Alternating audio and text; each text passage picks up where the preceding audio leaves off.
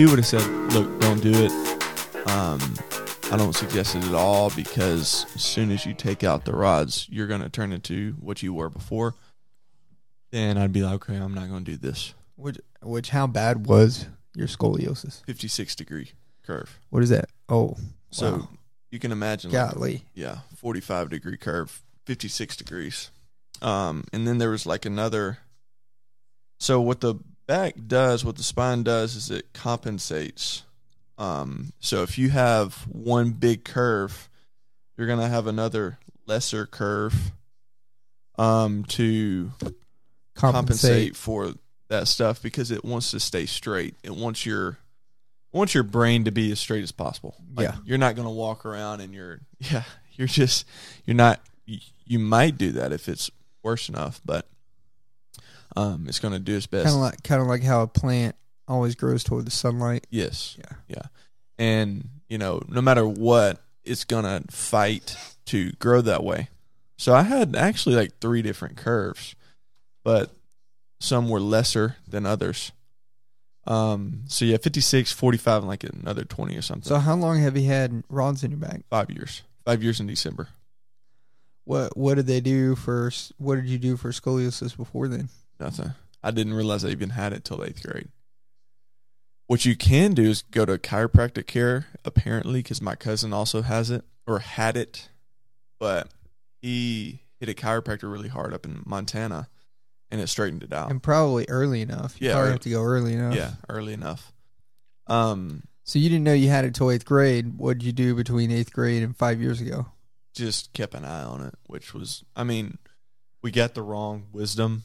Of course, we went to a back doctor who doesn't know anything about chiropractic or anything like that. It's No. Rods or bust. Oh, I see. And so we just kept an eye on it. Got a different doctor in the meantime. And,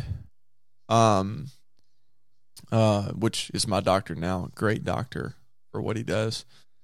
Then we realized, hey, long term, the point that I'm at would not be good long term, because having the rods in. Well, no. Having scoliosis like I did. Oh, I see. It's like, well, what's life going to be like when I'm 60? So what made you go to this doctor 5 years ago? You have a back pain or? No, I started lifting weights really hard.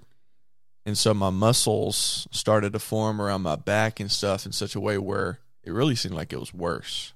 Right. That's when we started seriously asking questions about longevity, what life will be like 4 decades from now if we don't get this fixed. And went to the doctor and was like, you probably should have surgery. So had surgery then, and it was great. I'm glad I did have the surgery. So what I'm doing in this next surgery is not undoing everything I did in the first surgery. Right. It's kind of like getting your braces off. Right. And that's how he put it. It's like the doctor even said this when I talked to him about getting them removed back in September. He said, it's kind of like having a retainer. The dentist will tell you to always wear it for the rest of your life, but nobody does, and then nothing happens. It's fine. Which I can speak for that too. I didn't wear my retainer more, and nothing happened. But my orthodontist knew I wouldn't. He permanently. I've got permanent retainers in my. No way. Yeah. What? I've got metal on the inside of both of my top teeth and bottom. You should do research on metal in the mouth. Yeah, I'm sure. I'm trying to turn into Iron Man. I am Iron Man. So yeah, so why he didn't want to do the surgery had nothing to do with that. So I checked, am I going to go back to how it was? And he's like, no. And it's like, well, is there any chance that I can have another slight or a curve in my back? And he said, there's a slight chance. Like, is it going to be a big curve? Like, no, not at all. So my back is straight. The first surgery did what it needed to do. But it's like, if I can have the best of both worlds, and have a straight back and not have this metal in my body, then, sign me up. Because I still feel the rods. Like, imagine feeling screws in your spine, in your skin as you're turning. I feel it. I've felt it for the past 5 years. That's odd. Yeah, there's never been a day where it's like, I don't even notice that they're there. No, I noticed that they're there. That's odd. And there's limited mobility. So anyways, 2 weeks from yesterday, I'm having that surgery. Wow. Yeah. It'll be good. Looking forward to it, which is why I wanted to kind of squeeze in another Classic Cast episode. Yeah, because you'll be recovering from surgery for probably or so. Maybe so. Or it may not kick me out at all. Who knows? No, I'm glad to be back. I'm glad we're doing it. Honestly, I missed it. Really? Yeah, missed it. And it got me for 2 reasons. One, it's fun. The second one is it got me out of my routine, and that's never good for me. No, if I get out of my routine, man, like little things just throw me off. And so, glad to be back. And GBC, getting a new building has thrown you way off of your routine. Oh, way off, man. This morning, because I moved my office from here over to the new GBC building.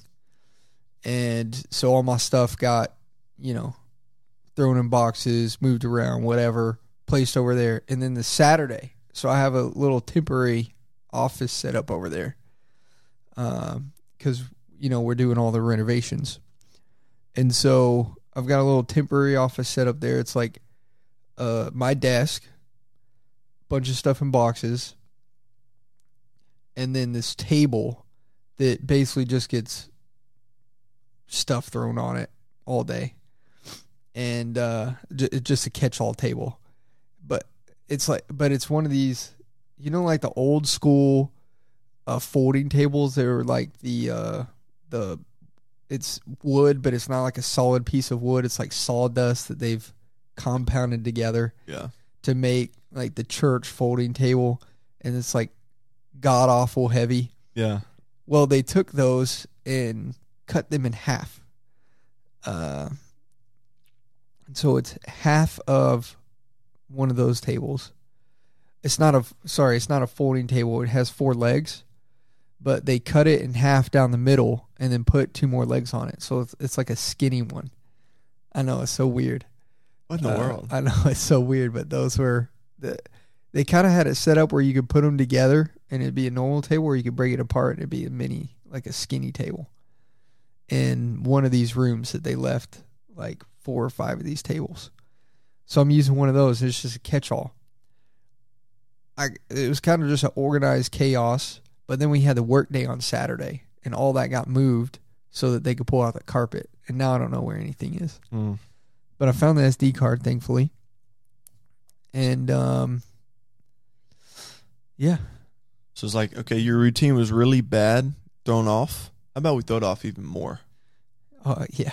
Hide the stuff that was hidden. I mean, just everything's just moved. Nothing's in quick action, quick. That's right where it's supposed to be. Let me grab it. Grab it and go. And I wasn't even thinking. I did not mentally prepare for this today. I wasn't even thinking that, the SD card is at the church until I got up this morning. Because I'm just used to it being here, showing up, popping it in. Yeah. All right, let's roll. But we hadn't done this since I moved over to the church building. Yeah. But anyway, this episode would be a good dry fire, as she called it. Yeah. The question is, are they going to continue to use this room that we're in right now? Well, what's actually happening is pretty exciting. In this room? Yeah, exciting for us. They're turning into a studio. Like, that's going to be like that. Those flooring pieces they're trying out, I think they're going to mount it to this wall. The flooring pieces? Yeah, it's going to look like just like a wood backdrop. And then they got this legit logo that they're going to mount on this wall here. There's going to be lighting set up. Look at those 2 Sony cameras right there. Oh, wow. They're just going to be set up in here. And so once they're done, you and I can come in here and just press record on the Rodecaster here, hit record on the cameras, turn on the lights, and go. So to our Classic Cast audience, I just figured this out. stay tuned because we're going to be having some video coming out. Well, that's probably a discussion we should have because we're still going to be doing these at 5 a.m. Well,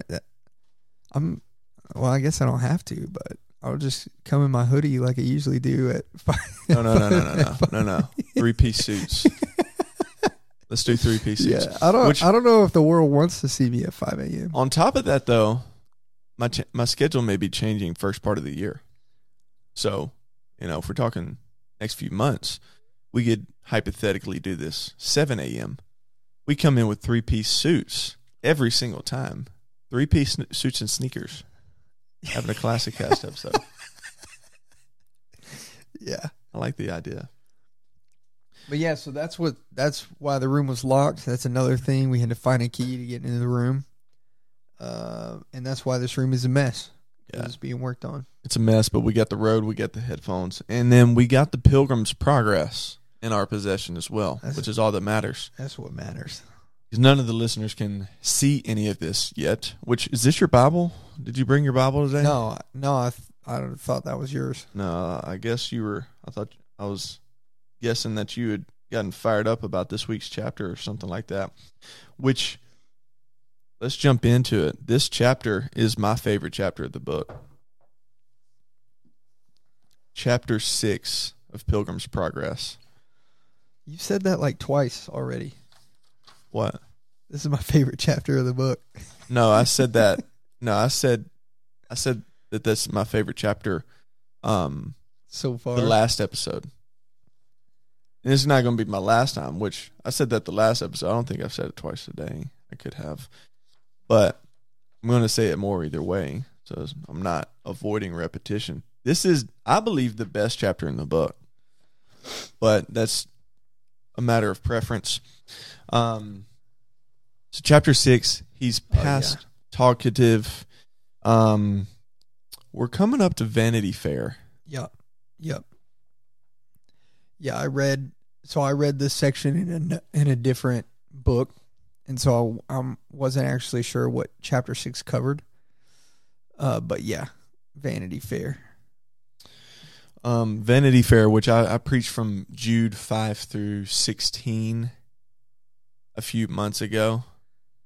And the title of the sermon was The Church Near Vanity Fair. And I did a spinoff from it. What happens when the church Did you preach that on Sunday night? No. It was in Mississippi. Different church. Oh. So there was a spinoff. What happens when Vanity Fair comes to the church? And you see that in the book of Jude. People sneaking in from Vanity Fair to try to make the church look like Vanity Fair. But what we have in this story is Christians who are part of the church going through Vanity Fair, which we've kind of attached ourselves to ecclesiology a little bit with our conversation about what is it? The house that is beautiful. Is that the name of it? Yeah. So the house that is beautiful, we kind of recognize is the church, and Bunyan is not trying to communicate that Christians will ever leave the church or not be connected to the church. Right. But you just got to get what he's saying. When you're walking to the celestial city, we're going to come across Vanity Fair. And Vanity Fair is not a place to join ourselves to, not a place to move to and dwell at and live there. Though there may be different attractions to it, different attractions according to the flesh. Have you ever been to New Orleans? No, but I really want to go because the World War II museum is there, and I really want to go to that. I picture Vanity Fair being like New Orleans. During Mardi Gras. Which I've never been during Mardi Gras. I don't even know much about Mardi Gras. I've heard some stories, which lets me know I don't want to go. But when you're down in Louisiana, they have spring break like a month before everybody else does. And I think it's longer. I guess it's spring there a lot for earlier. Mardi Gras. Wow. For Mardi Gras. They shut the whole state down for Mardi Gras. There's no question. So I picture Vanity Fair looking a lot like Mardi Gras. Or no, Vanity Fair looking a lot like New Orleans. Now, what it looks like in real life doesn't matter because actually Bunyan would say that Vanity Fair is everywhere. Right. It's not confined to any specific city. But when we're Christians, the temptation is always to stop at the city that we're at, start looking more like it. So when you first read this, D2, what were your thoughts on this chapter? Yeah, this chapter, the section on Vanity Fair, I think the reason why it hits, why it hits harder is out of all his stops, I think that Vanity Fair looks the most like our culture or American society today. We've got, and probably broader than America, but we've got basically every entertainment, every pleasure we could want at our fingertips. I mean, quite literally. Through smartphones, through entertainment, various modes and means of entertainment. And so it's kind of like, some of the things that Christian and, what is it? I forget. Is it faithful or hopeful at this point? So it's Christian and faithful. Yeah, Christian and faithful. Yeah, that makes sense. Yeah, Christian and faithful. It's kind of like everything, so many things that they're going to kind of see or at Vanity Fair, the things, the enticements, the entertainments there. It's like that can all be accessible within 3 seconds in your pocket. Like fake versions of them. Mm-hmm. But accessible nonetheless. So this, I think that's why this chapter kind of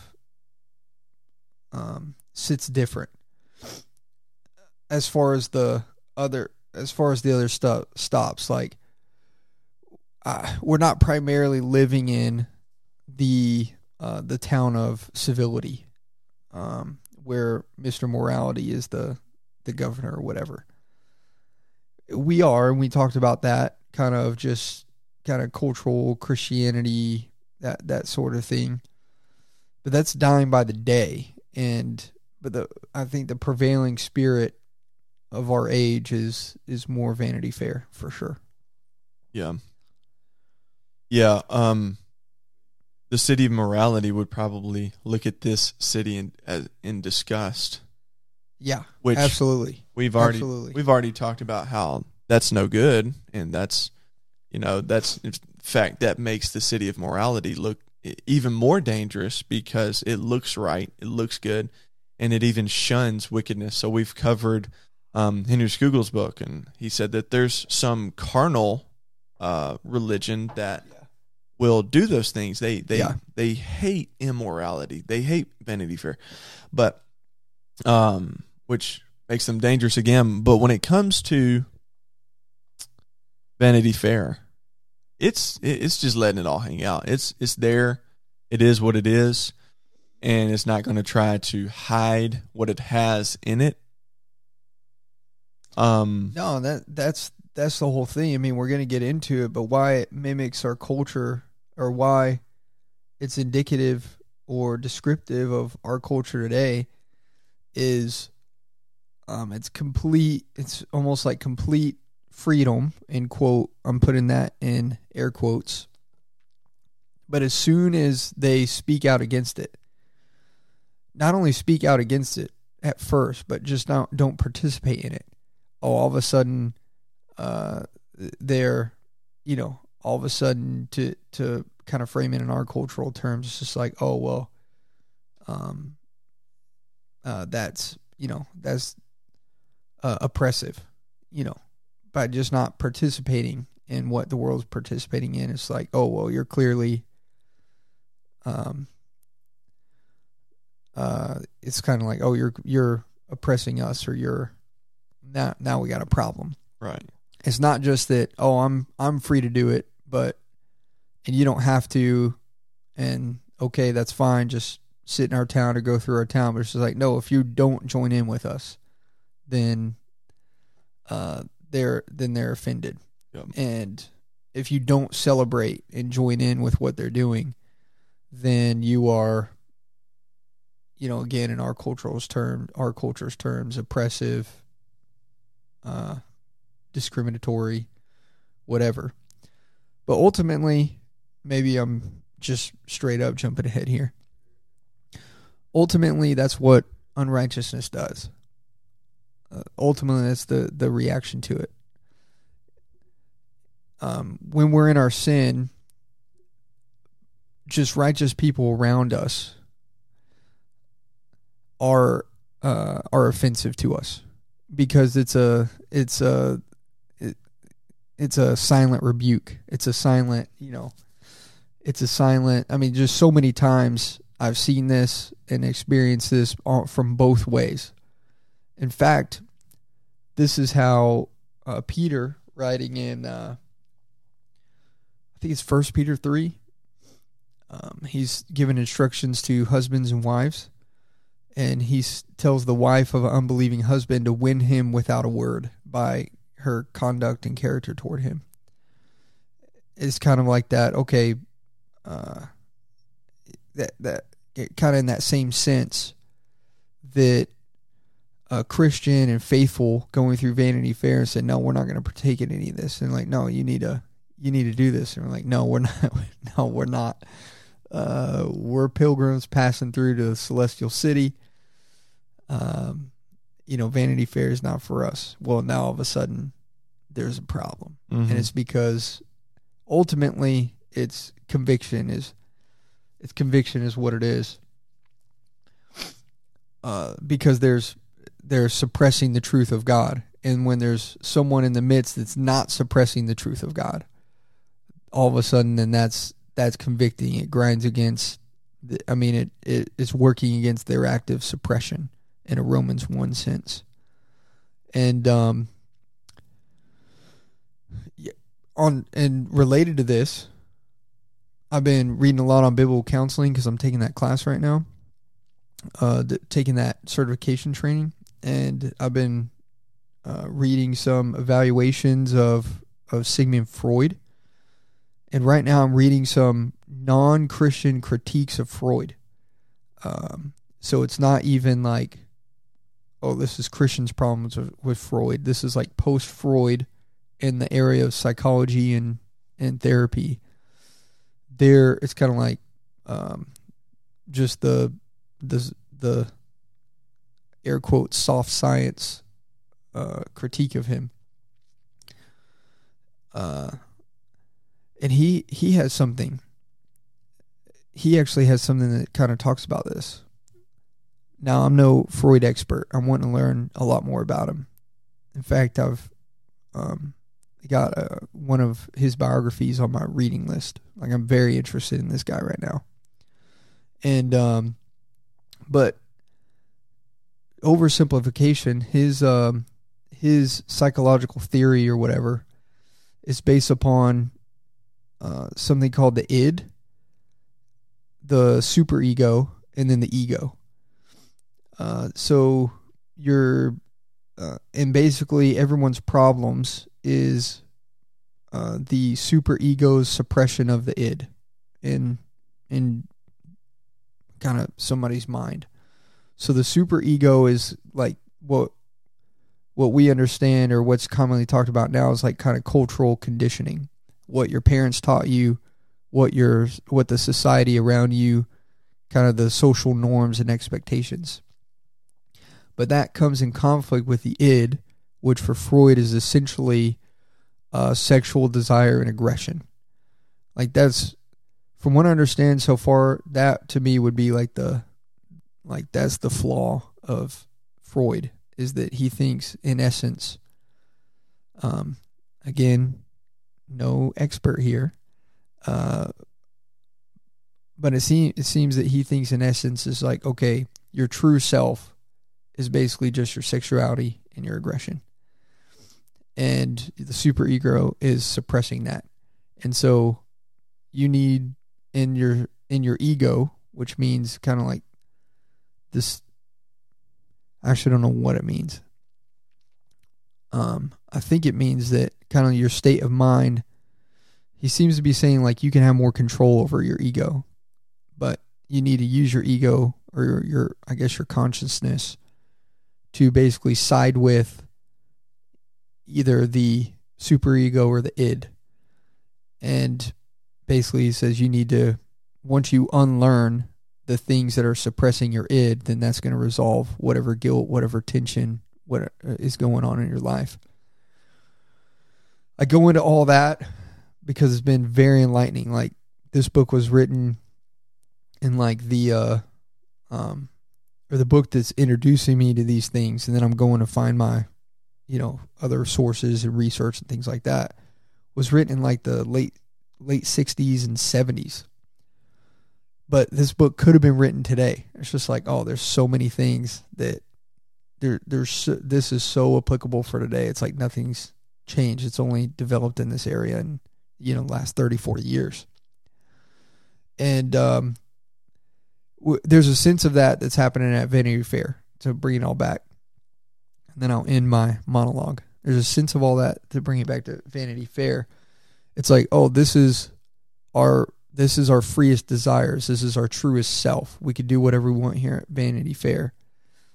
By you just not participating, not celebrating us in this, that's a cultural condition that we've knocked down, or that we've rejected, because it's suppressing what we actually really want.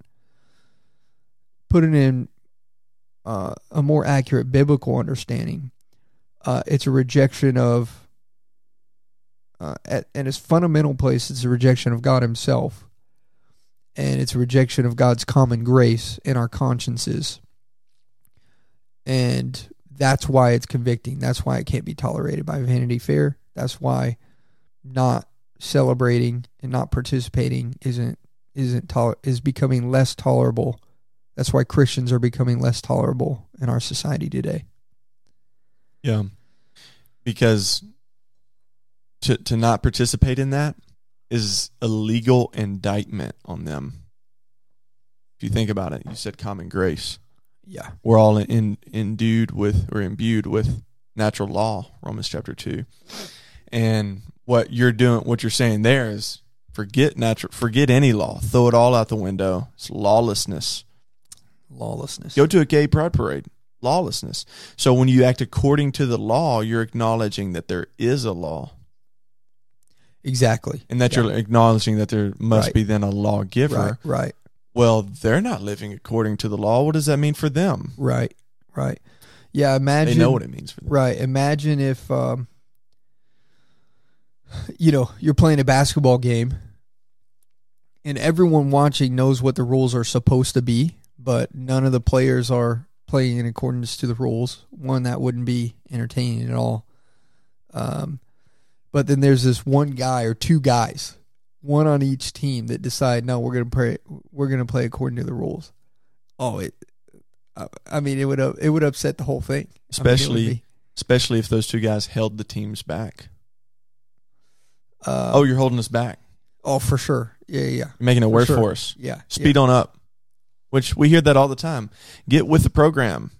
You're going to the progressive wave is going to drown you. You're going to get passed by, which that's so funny when. Right. But my point in the basketball game isn't just that. I'm going to let you go on, but it's also like everyone watching on knows what the rules are supposed to be. And they're knowing, oh, these are the only two guys actually playing basketball.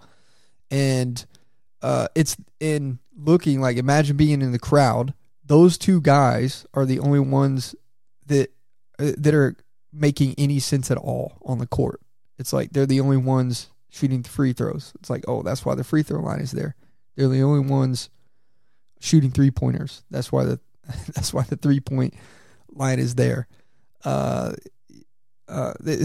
the only ones that you can look at and make any sense of the game.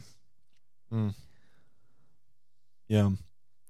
And see too, thinking of Vanity Fair, evangelist at the beginning of this chapter gives them scriptural references to exhort them to continue on. Why does he have to do that?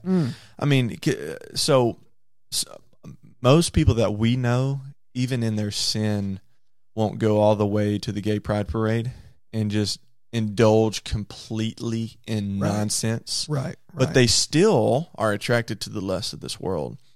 So evangelist has to exhort them using scripture to continue on. Why does he do that though?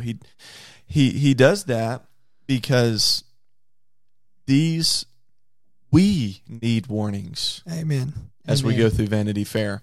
So we're kind of going all the way to like everything out the window, just rainbow hair and date 5 people of the same kind of stuff. But the truth is, the Christian man has to battle all sorts of temptations. As you're walking through Vanity Fair, there's the opportunity for lust because there's half-naked women everywhere who are seductive, which the book of Proverbs says they're trying to kill you, which is why they're doing that. They're seducing you to kill you. I think that's maybe Proverbs chapter 5 or 6. 7. Yeah. And then you look on the other hand, and there's big job opportunities that that you're not supposed to have. Of course, a Christian will kind of easily theologize his attraction to those job opportunities. Oh, well, I can help the kingdom out more this way.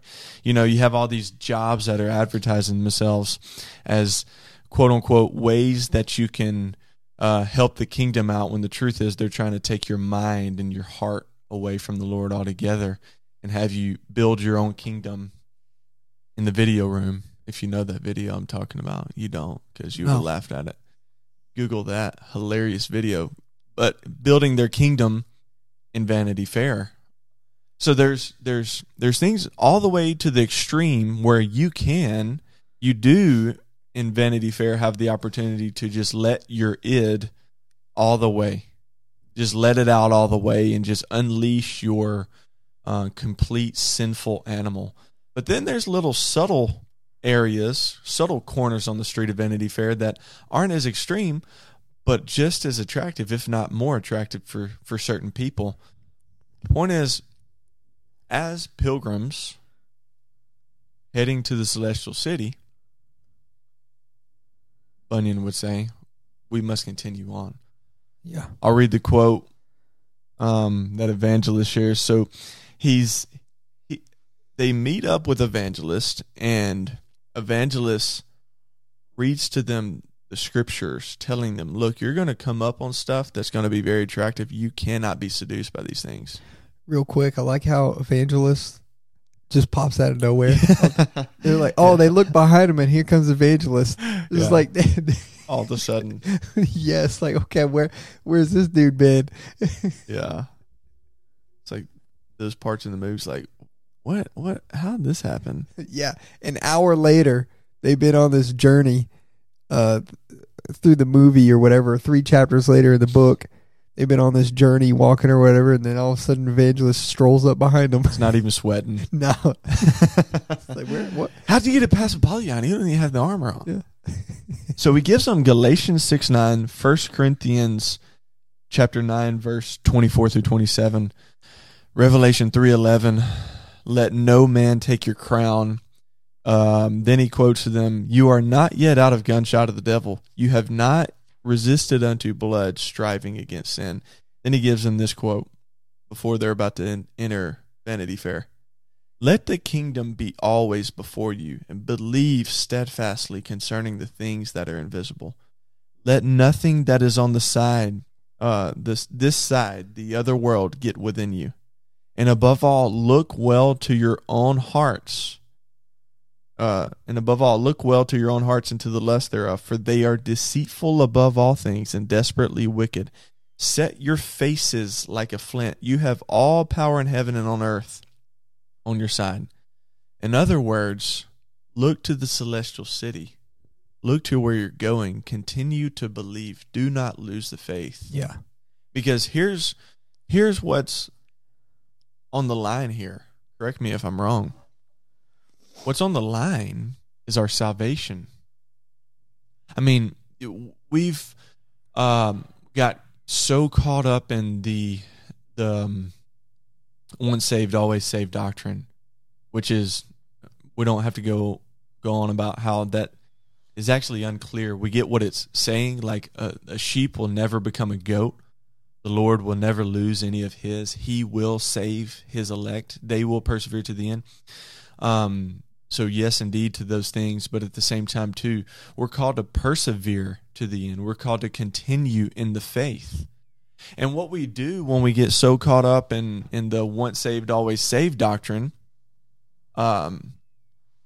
we start to look at every warning passage as, oh, look, this is just a warning of you losing your reward. No, the truth is, if you stop and dwell in Vanity Fair because the lusts of the world have attracted you, you haven't just lost your reward, but you have proven that you do not have membership to the celestial city at all. Yeah. As John says in his epistle, if they've gone out from us because they were never among us. Right. They were never us. Yeah. So we're called to continue on as we pass through Vanity Fair and not stop, lest we prove that we were never belonging to the celestial city to begin with. Yeah. I think what Bunyan's picking up on here is Jesus' teaching about laying up your treasures in heaven.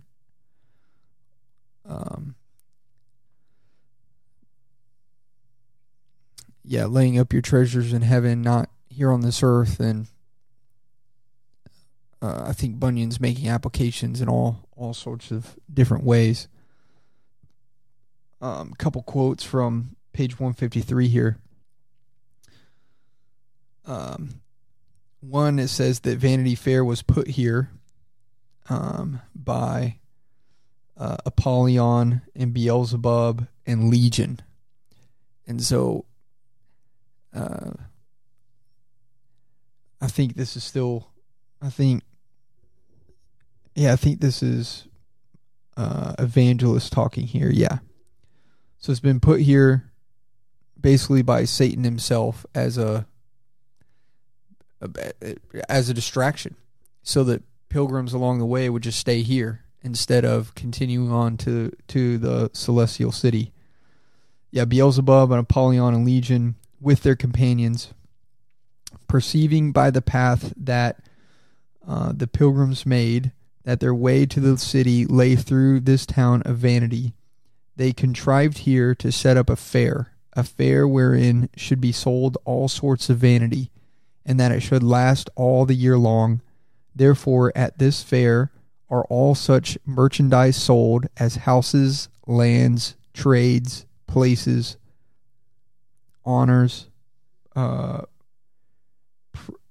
perfumes, titles, countries, kingdoms, lusts, pleasures, and delights of all sorts. Wives, husbands, children, masters, servants, lives, blood, bodies, souls, silver, gold, pearls, precious stones, and what not. And moreover, at this fair there is all times to be seen juggling, cheats, games, plays, fools, apes, knaves, and rogues, and that of every kind. Here to be seen too, and that for nothing, thefts, murders, adulteries, false swears, and that of a blood red color. And so just the description of prosperity, any goods, prosperity, any entertainments, even immorality here, and is described as a place of like and a thing of enticement as well, when he's talking about juggling, cheats, games played, fools, apes, etc., etc., etc. Even thefts, murders, adulteries, false swears, all of that stuff. And then what does he say? What does evangelist go on to say before they enter in? He says, "Now, as I said, the way to the celestial city lies just through this town, where this lusty fair is kept. And he that will go to the city and yet not go through this town must needs go out of the world."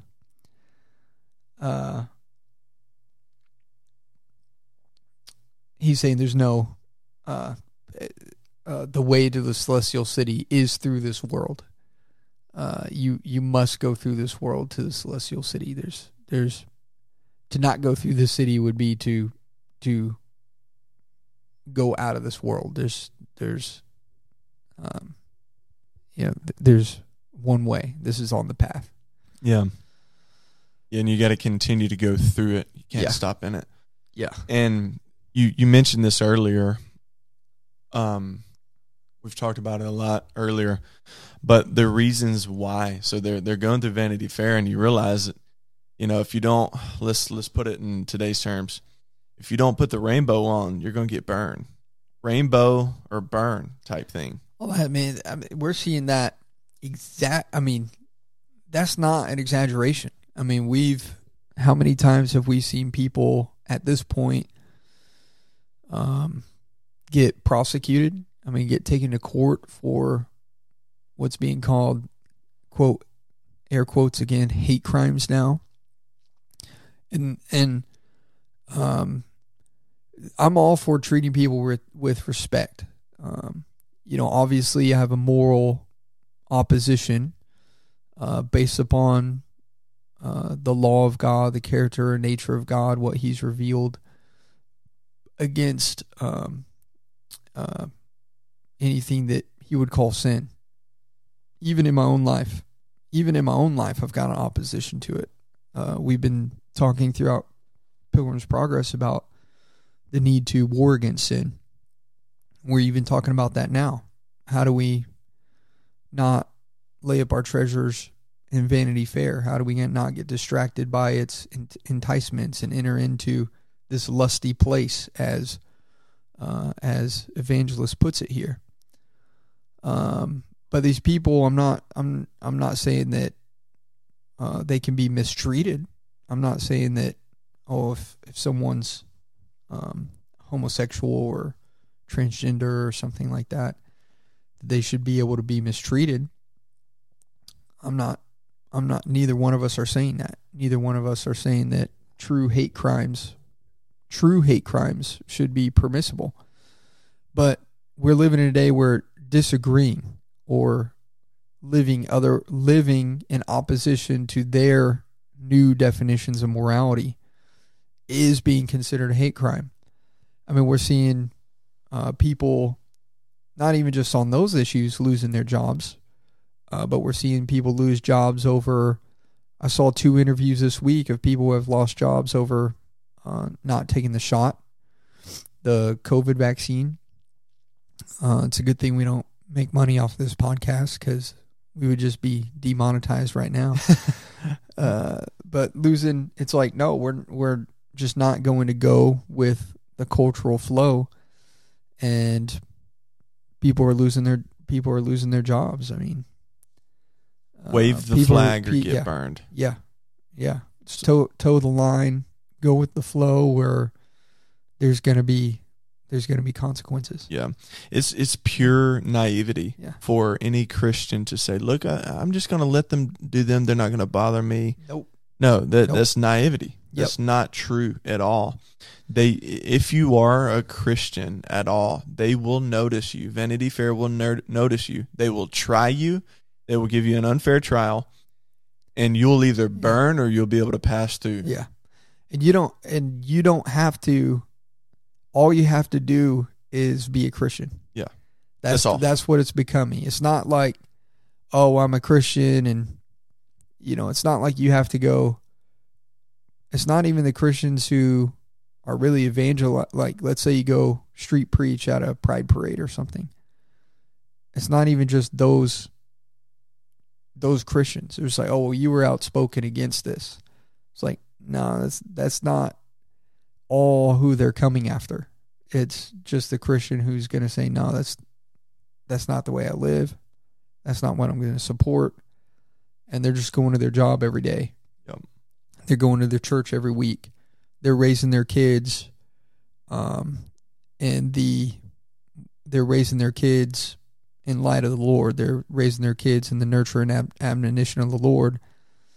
And that is offensive. Yes. Because the darkness hates the light. Yeah.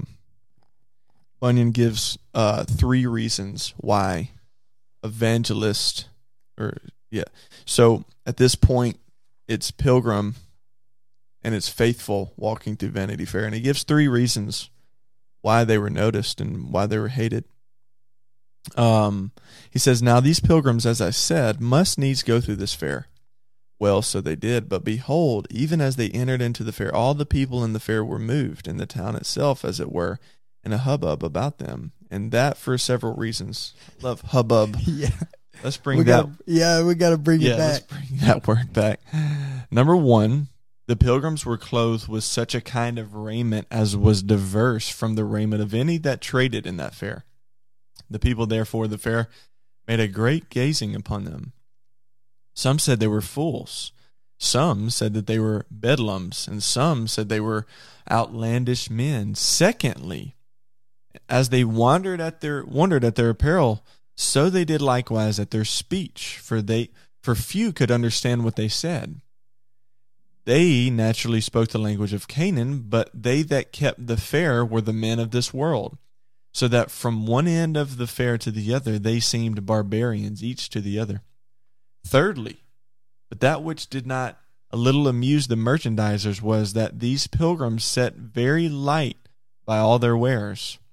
They cared not so much as to look upon them, and if they called upon them to buy, they would put their fingers in their ears and cry, "Turn away mine ears from beholding vanity," and look upward, signifying that their trade and traffic was in heaven. So 3 reasons why the citizens of Vanity Fair hated these pilgrims: because the clothes they wore, the words they spoke, and their lack of desire to buy anything from Vanity Fair. That just, again, as you're saying, that describes the Christian. There's no way out of this. Christians are clothed with the pure, unblemished, white garments that is the righteousness of Christ. We've been regenerated, so our speech is not the same. And also, we don't care about the lust of the flesh, the pride of life, the material things. We're not aiming to store up our treasures in heaven, as our Lord has commanded us to store up treasures in heaven rather than treasures on earth where moth and rust can destroy. Those are just givens. Like, these are the fundamentals of Christianity. These are who we are. They don't hate us, as you said, because of what we may choose to do, though they do hate us for what we do. They hate us for who we are. Yeah. And you can't change who you are as a Christian. You just cannot. Right. So I know that you're having to leave in the next few minutes, but I'm good. You are? Mm-hmm. So there are no... I don't think so. Oh, okay. So then we don't have to speed ahead, but they notice these men and they snatch them up, they take offense to them, and they take them to their court, and then they try them. They're bringing them to the judge and the jury, and I thought it was funny, the names that Bunyan, I keep almost saying Bavink, the names that Bunyan gives to these men that are about to try him. So the judge's name was Lord Hategood. Hey, real quick, before we go there, I love this line. One chanced mockingly, beholding the carriage of the men, to say unto them, "What will ye buy?" But they, looking gravely upon him, answered, "We buy the truth." That needs to be on a T-shirt or something. Yeah. We buy the truth. And that's all it took. And that's what sparked the hubbub that began to stir in the fair. So much so that basically that's when they took them into examination and brought them before the head of the fair. But I just love that line. Come on, they're not enticed by anything. They're throwing everything they got at them. Come on, come this way, go that way, come this way, come, buy this, partake in this, do this. And they're like, well, what is it that you want? What will you buy? We've got to have something here that will entice you. And they just said, we buy the truth. And that comes from Proverbs 23:23. Buy truth and do not sell it. Buy wisdom, instruction, and understanding. Oh, that's so good.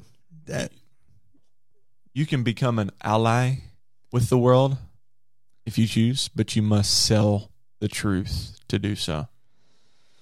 Yeah, that's such a good line. Another quick aside in the Pilgrim's Pilgrim's Progress: A Poetic Journey by Reftunes. The picture for this page in Vanity Fair. What I like about this book is that the Reftunes guy and his wife, Paul, I'm forgetting her name right now, so sorry.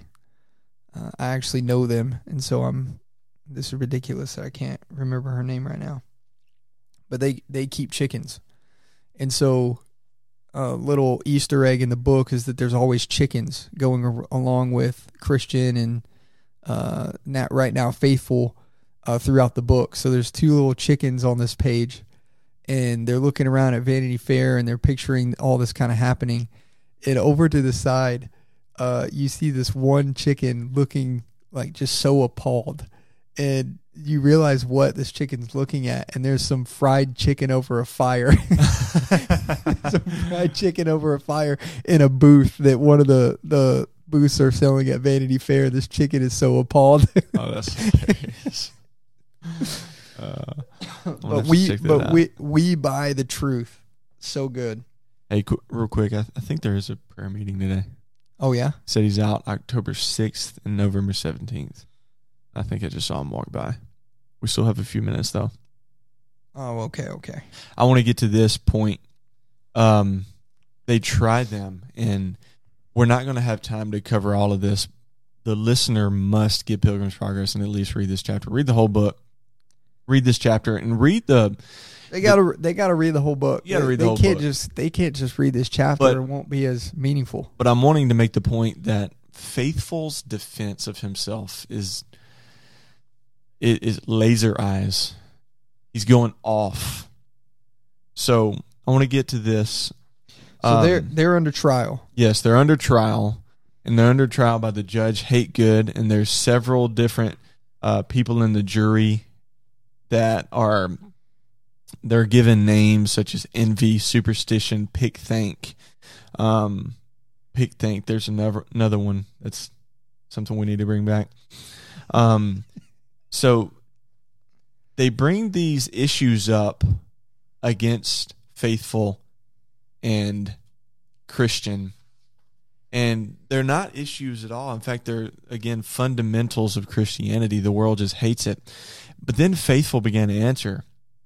And he began to answer, and he says this, "And as to the king you speak of, since he is Beelzebub, the enemy of our Lord, I defy him and all his angels."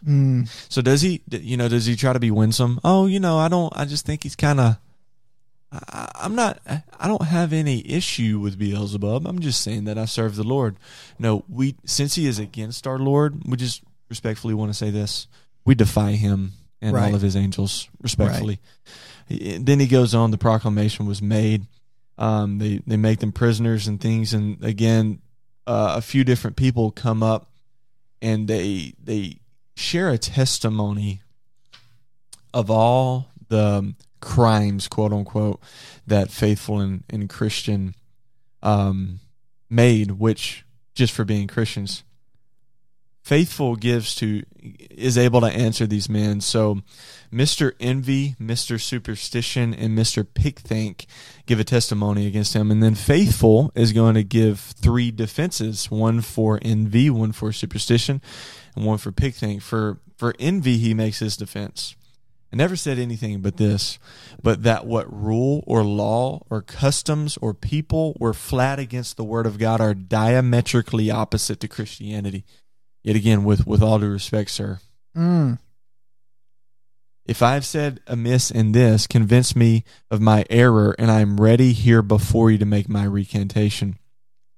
Against superstition, he said this, I said only this, that in the worship of God there is required a divine faith, but there can be no divine faith without a divine revelation of the will of God. Therefore, whatever is thrust into the worship of God that is not agreeable to divine revelation cannot be done but by human faith, which faith will not be profitable to eternal life, which, again, Vanity Fair doesn't always look like the extreme lust of the world. Sometimes Right. it looks like the false worship of our day. Right. Faithful could not go along with the worship of so many churches we see even in our own city. He couldn't do it. That was considered Vanity Fair, superstition. Yeah, churches who have embraced Vanity Fair, Yes. which those would be false churches. Yes. So he's saying, yeah, because so oftentimes the court of public opinion. Well, this is what happened with the. I know you're trying to progress through this, but this is what happened with the like the recent, what was it, NBC or whatever piece on Doug Wilson and what's going on in Moscow. Oh, that was amazing. And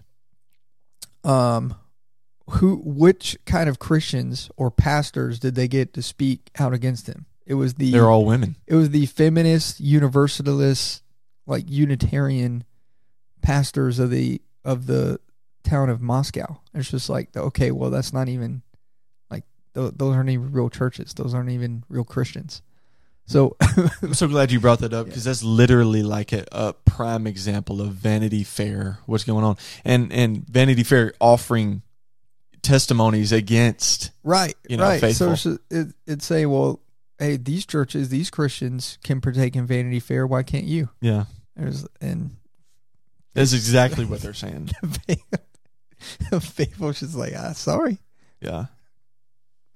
Why are you doing what you're doing? Why do you look and speak the way that you speak and look? I mean, look at all these other people who have given into this. Yeah. And Doug Wilson says, divine faith, divine revelation of the will of God. Pigthink gives his testimony against Faithful. Faithful gives his defense against Pigthink. I say, avoiding terms as that I am said to rail and the like, that the prince of this town with all the rabblement, his attendants by this gentleman named, are more fit for a being in hell than in this town and country. So the Lord have mercy upon me. Faithful doesn't beat around the bush. Not only does he not beat around the bush, Faithful is he buying truth. We buy truth. Can't get around it. Anything less than what Faithful is saying is a lie. You get straight to the point. Anything outside of the Word of God is false. And we deny and reject anything outside of the Word of God and things that are flat against the Word of God. Any worship of God that is according to human faith, according to human power, and thus drawn up by human contrivances, we reject, because worship is a divine ordination that we're to do, required by a divine faith with a divine revelation. And then number 3, oh, by the way, let's just let the whole building burn down. The prince of this town is due for hell.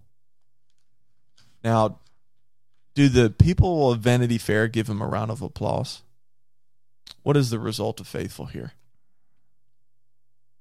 If you're listening to this and you don't have the book, you can just simply Google Faithful in Vanity Fair, and the first thing that's going to pop up is Faithful at the stake, being burned alive.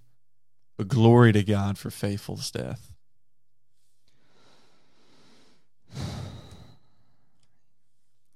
They therefore brought him out to do with him according to their law.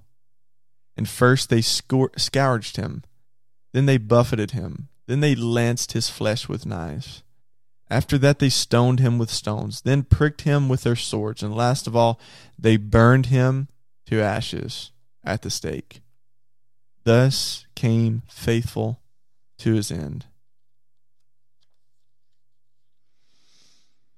Then there's a song that was sung about faithful at the end of this chapter.